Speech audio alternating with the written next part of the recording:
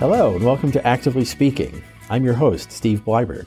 Join us each episode as we discuss current issues concerning capital markets and portfolio management from the perspective of an active manager.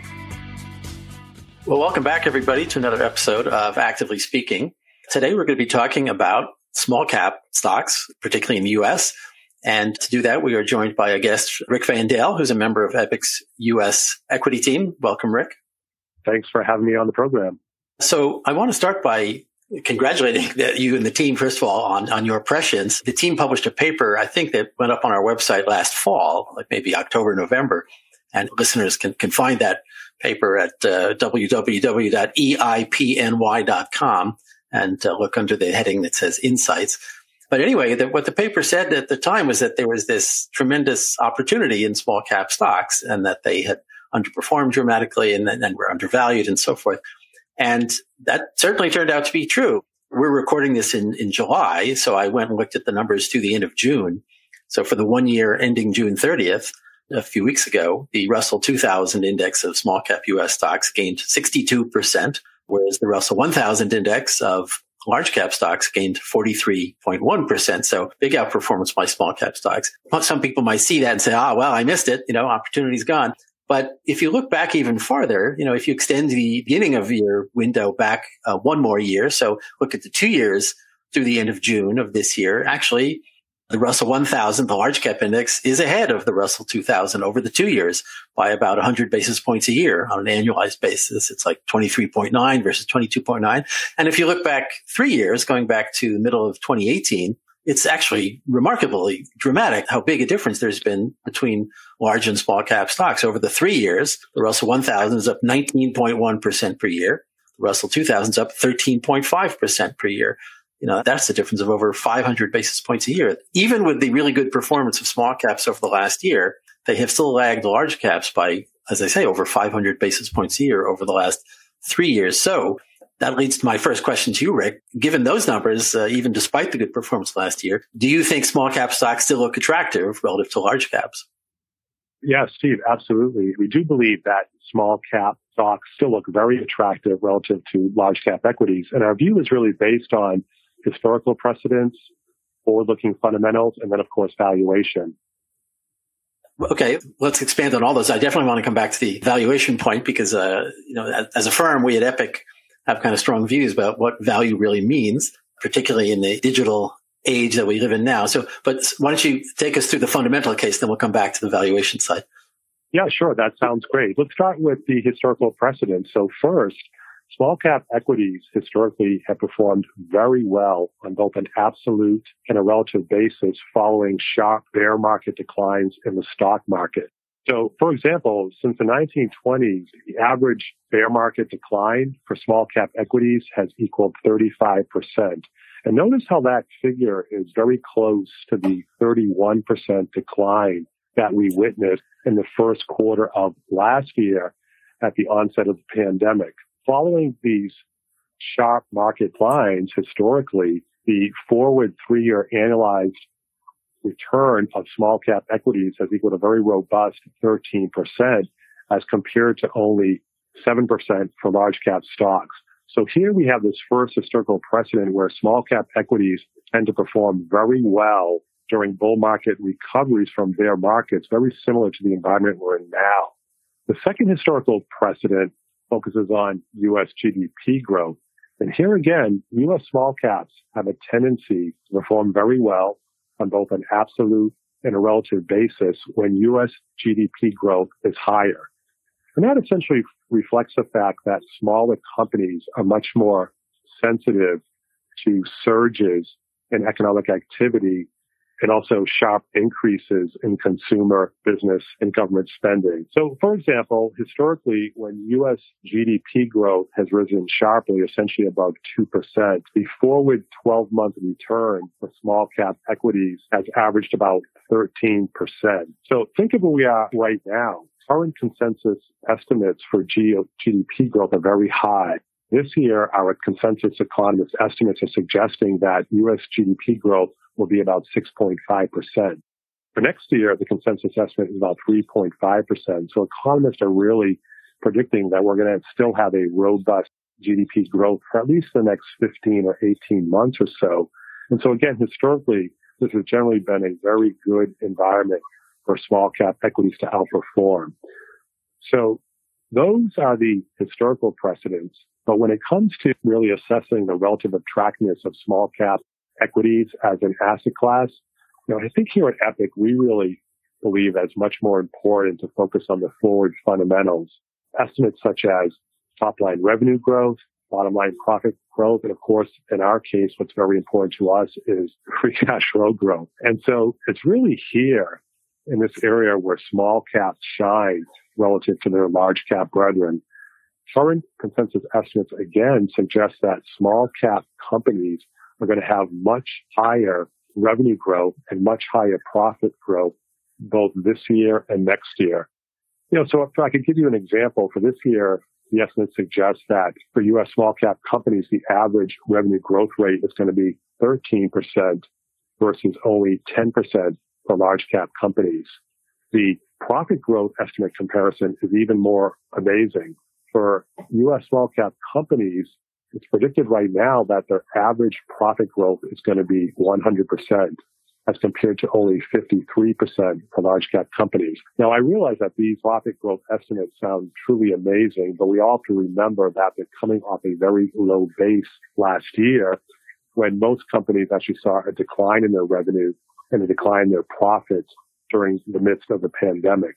Right. And then again, the story is really the same for 2022. Again, consensus forecasts suggest that small cap companies collectively are going to have much better or higher, if you will, revenue growth, profit growth, and cash flow generation next year. So at least based on the fundamental look, which we think is a key to our perspective, small cap companies look very attractive at this juncture relative to large cap companies. And that leads us to valuation.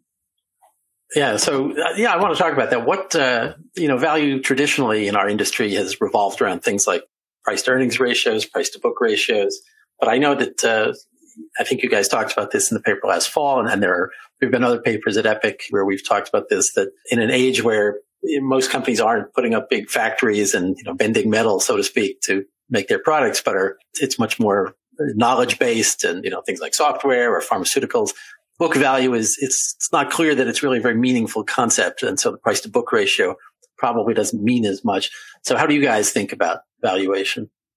Yeah, I think you're absolutely right, Steve. In an increasing digital world, where more and more companies have capital light business models, in some cases consisting of just employees and desktop computers, for example, we really think that financial accounting rules are not accurate any longer and really fail to capture the true value of a firm. So kind of consistent with your observations for a few examples, under generally accepted accounting principles, when a company invests in either research and development or customer acquisition costs, those investments are required to be expensed immediately, even though the company is going to benefit from those investments for many years going forward. This has the effect really of artificially pressing the company's reported profits and artificially lowering their stated book value, which for some companies then could mean that their stocks actually look overvalued on traditional measures such as price to book or price to earnings.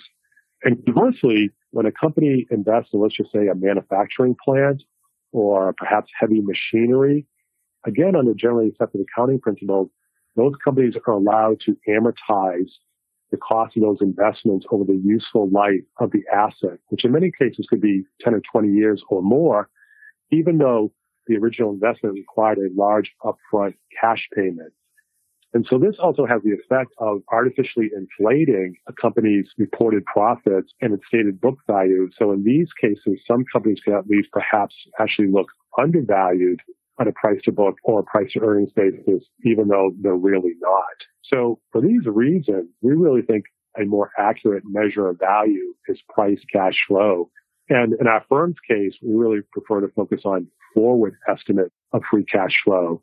So for example, a typical analyst at our firm, they're going to estimate how much cash is this company's business model or business going to generate over the next 1, 2, perhaps 3 years. And does the current stock price actively reflect the present value of those cash flows, or is the stock either overvalued or undervalued on a price to free cash flow basis? That approach, we think, results in much more accurate estimates of a company's value as opposed to, again, traditional measures such as price to book, which we believe is currently distorted by accounting rules. Okay, so how do small cap stocks look relative to large caps on that basis, like a price to cash flow basis? Yeah, so interestingly enough, small cap equities currently are trading at historically low valuations relative to large cap equities. And it's important to remember or recognize here that small cap equities almost always trade at a premium relative to large cap stocks. And that generally reflects their better overall growth characteristics or growth potential over time. So it's actually more important to focus on the change in this relative relationship over time. So for example, over the last 20 years, the average small cap premium, valuation premium, has equaled about 120%. Today, that valuation premium has shrunk to only 108%. So a pretty dramatic decline in the relative relationship between small cap stocks and large cap stocks in terms of the valuation. The last time that the relative relationship or the relative value was this low was back in 2008 during the height of the financial crisis. So if you really stop to think about it, currently small cap companies, superior top line growth, superior profitability and cash flow generation, all at a certain point in time when their valuations look very compelling on a relative basis. Okay, so as we said at the beginning, small caps, as you say, they still look attractive, both forward-looking fundamentals, valuation, but they have been doing quite well, as we said at the beginning, over the last year. So what's been driving that good performance over the last year or so? Yeah, interestingly enough, Steve, the rally in small cap equities to date, for essentially the last 9 months or so or more, has been led by low quality companies. And these are companies that are either losing money or they have very low levels of profits and they generally have weaker balance sheets. So just for example, the 6-month period ended June 30th, the return of the S&P small cap low quality index equaled 42% versus only 16% for the S&P small cap high quality index. So a very dramatic difference in performance between those two. Separately, we also noticed that the weighted average return of loss-making companies in the Russell 2000 small cap index, again on a year-to-date basis, ended June 30th, equaled 40% as compared to only 20% for the most profitable companies in the index. So far to date, it really has been low-quality companies or loss-making companies that have been driving the rally in small cap equities. Well, I may not know much, but I kind of suspect that over the long term, that's not really a winning strategy. I mean, everything I know about investing says in the long term, the market rewards companies for being profitable, not for being unprofitable. So do you think what's been going on in the last, 6 months to 9 months in small cap world is sustainable in terms of low quality quality? No, not really, Steve. Despite the recent strong performance of low quality companies, we really do advocate taking a high quality approach. And that's really based on both long-term and a shorter-term perspective. So two of the favorite metrics that we like to work with at Epic include free cash flow yield, which is essentially just a measure of how much free cash flow does the company generate relative to its stock price.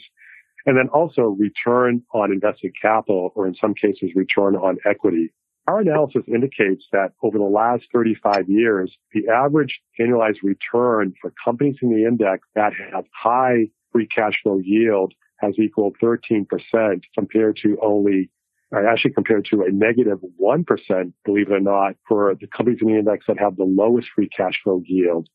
And the comparison is the same really for return on invested capital. So again, over the last 35 years, the average annualized return for companies in the index that have the highest returns on invested capital has equaled 12% as compared to a return of only 10% for the companies in the index that have low returns on invested capital.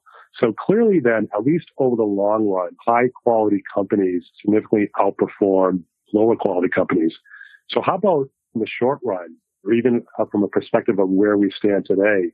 Well, first thing to recognize is that high quality small cap companies are actually trading at a historically low valuation relative to low quality small cap companies. And this has been the case for quite a while now.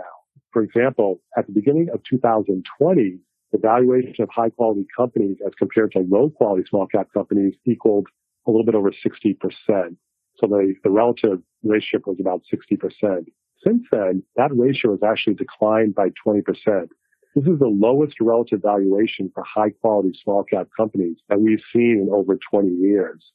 So when you kind of put it all together, high quality small cap companies offer higher free cash flow yields. They offer much higher returns on invested capital. And finally, the last thing I perhaps would want to chime in on is the strong performance of low quality small cap companies in the initial stage of a market rally is actually not that unusual. Some of our research shows that historically, at the onset of bull market recoveries from bear markets, indeed, in fact, low quality companies tend to initially outperform. And that's perhaps due to the fact that when the markets are recovering, a lot of investors are willing to take on more risk. So they're willing to allocate capital to more speculative small cap companies.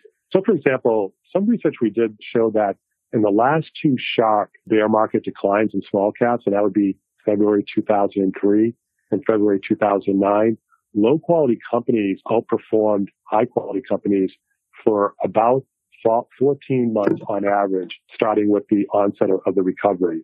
After that point, high quality companies went on to outperform. They gained momentum. They went on to outperform low quality companies. And that outperformance actually lasted for at least 3 years or more.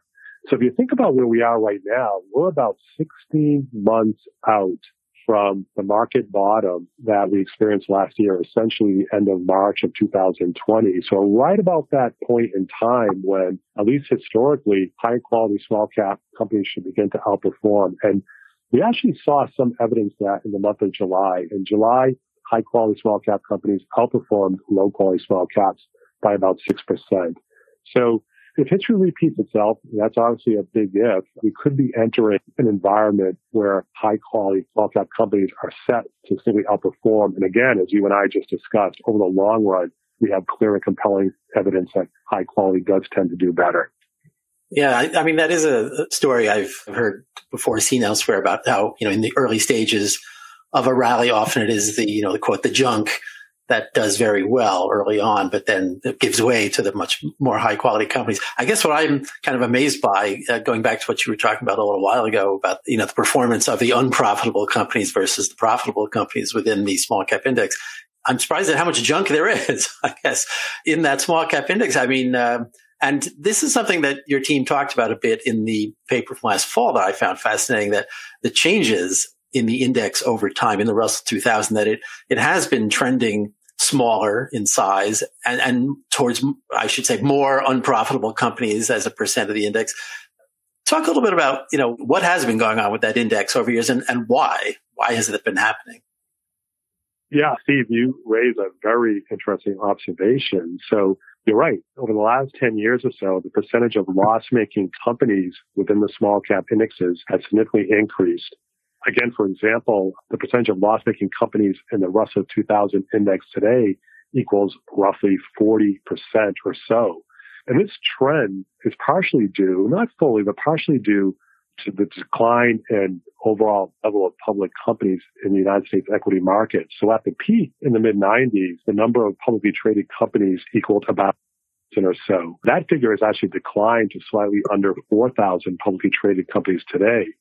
So essentially, a smaller pool of public companies to pick from forces the index providers to go down in market cap spectrum, if you will, in order to find new companies to add to their index. In the case of the small cap indexes, it really forces the index providers to add new, really tiny companies. In many cases, they have market capitalizations that are well under 500 million or so.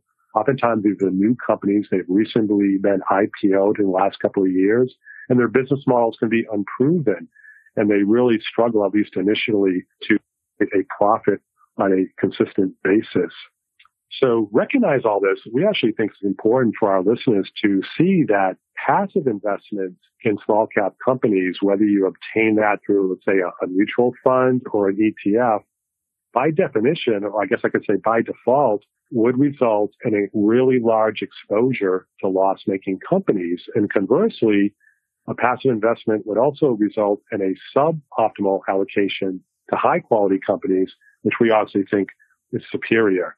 So we would really advocate, if you're going to invest in small cap equities as an asset class, we would really advocate an active approach, primarily because if you do incorporate an active approach, you can better control your exposure to high quality small cap companies, which again, we think look very attractive at this point in time. Yeah, it is a really interesting development in what you talk about the decline in the number of publicly traded companies. Obviously, there's been a lot of mergers and acquisitions activity over the last couple of decades. So there's been very little antitrust, enforcement in the sense of very few mergers got rejected by the government. So, every time there's a merger, there goes one publicly traded company. And normally they were replaced, by companies going public. But in recent years, with the phenomenon of the unicorns, where companies would stay private much longer into their life cycle than was the case in the past.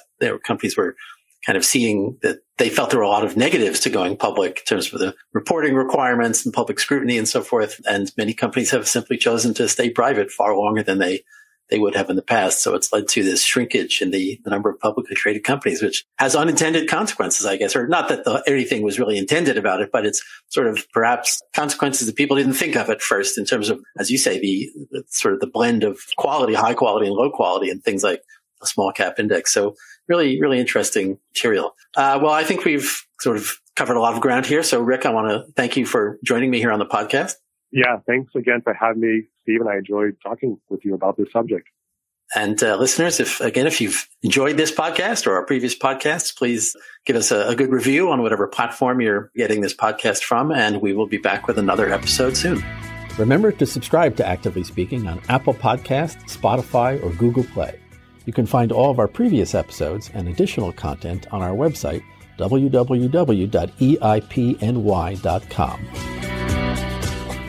The information contained in this podcast is distributed for informational purposes only and should not be considered investment advice or recommendation of any particular security, strategy, or investment product. Information contained herein has been obtained from sources believed to be reliable, but not guaranteed. The information contained in this podcast is accurate as of the date submitted, but is subject to change. Any performance information referenced in this podcast represents past performance and is not indicative of future returns. Any projections, targets, or estimates in this podcast are forward-looking statements and are based on Epic's research, analysis, and assumptions made by Epic. There can be no assurances that such projections, targets, or estimates will occur, and the actual results may materially be different. Other events which were not taken into account in formulating such projections, targets, or estimates may occur and may significantly affect the returns or performance of any accounts and/or funds managed by Epic. To the extent this podcast contains information about specific companies or securities, including whether they are profitable or not, they are being provided as a means of illustrating our investment thesis. Past references to specific companies or securities are not a complete list of securities selected for clients, and not all securities selected for clients in the past year were profitable.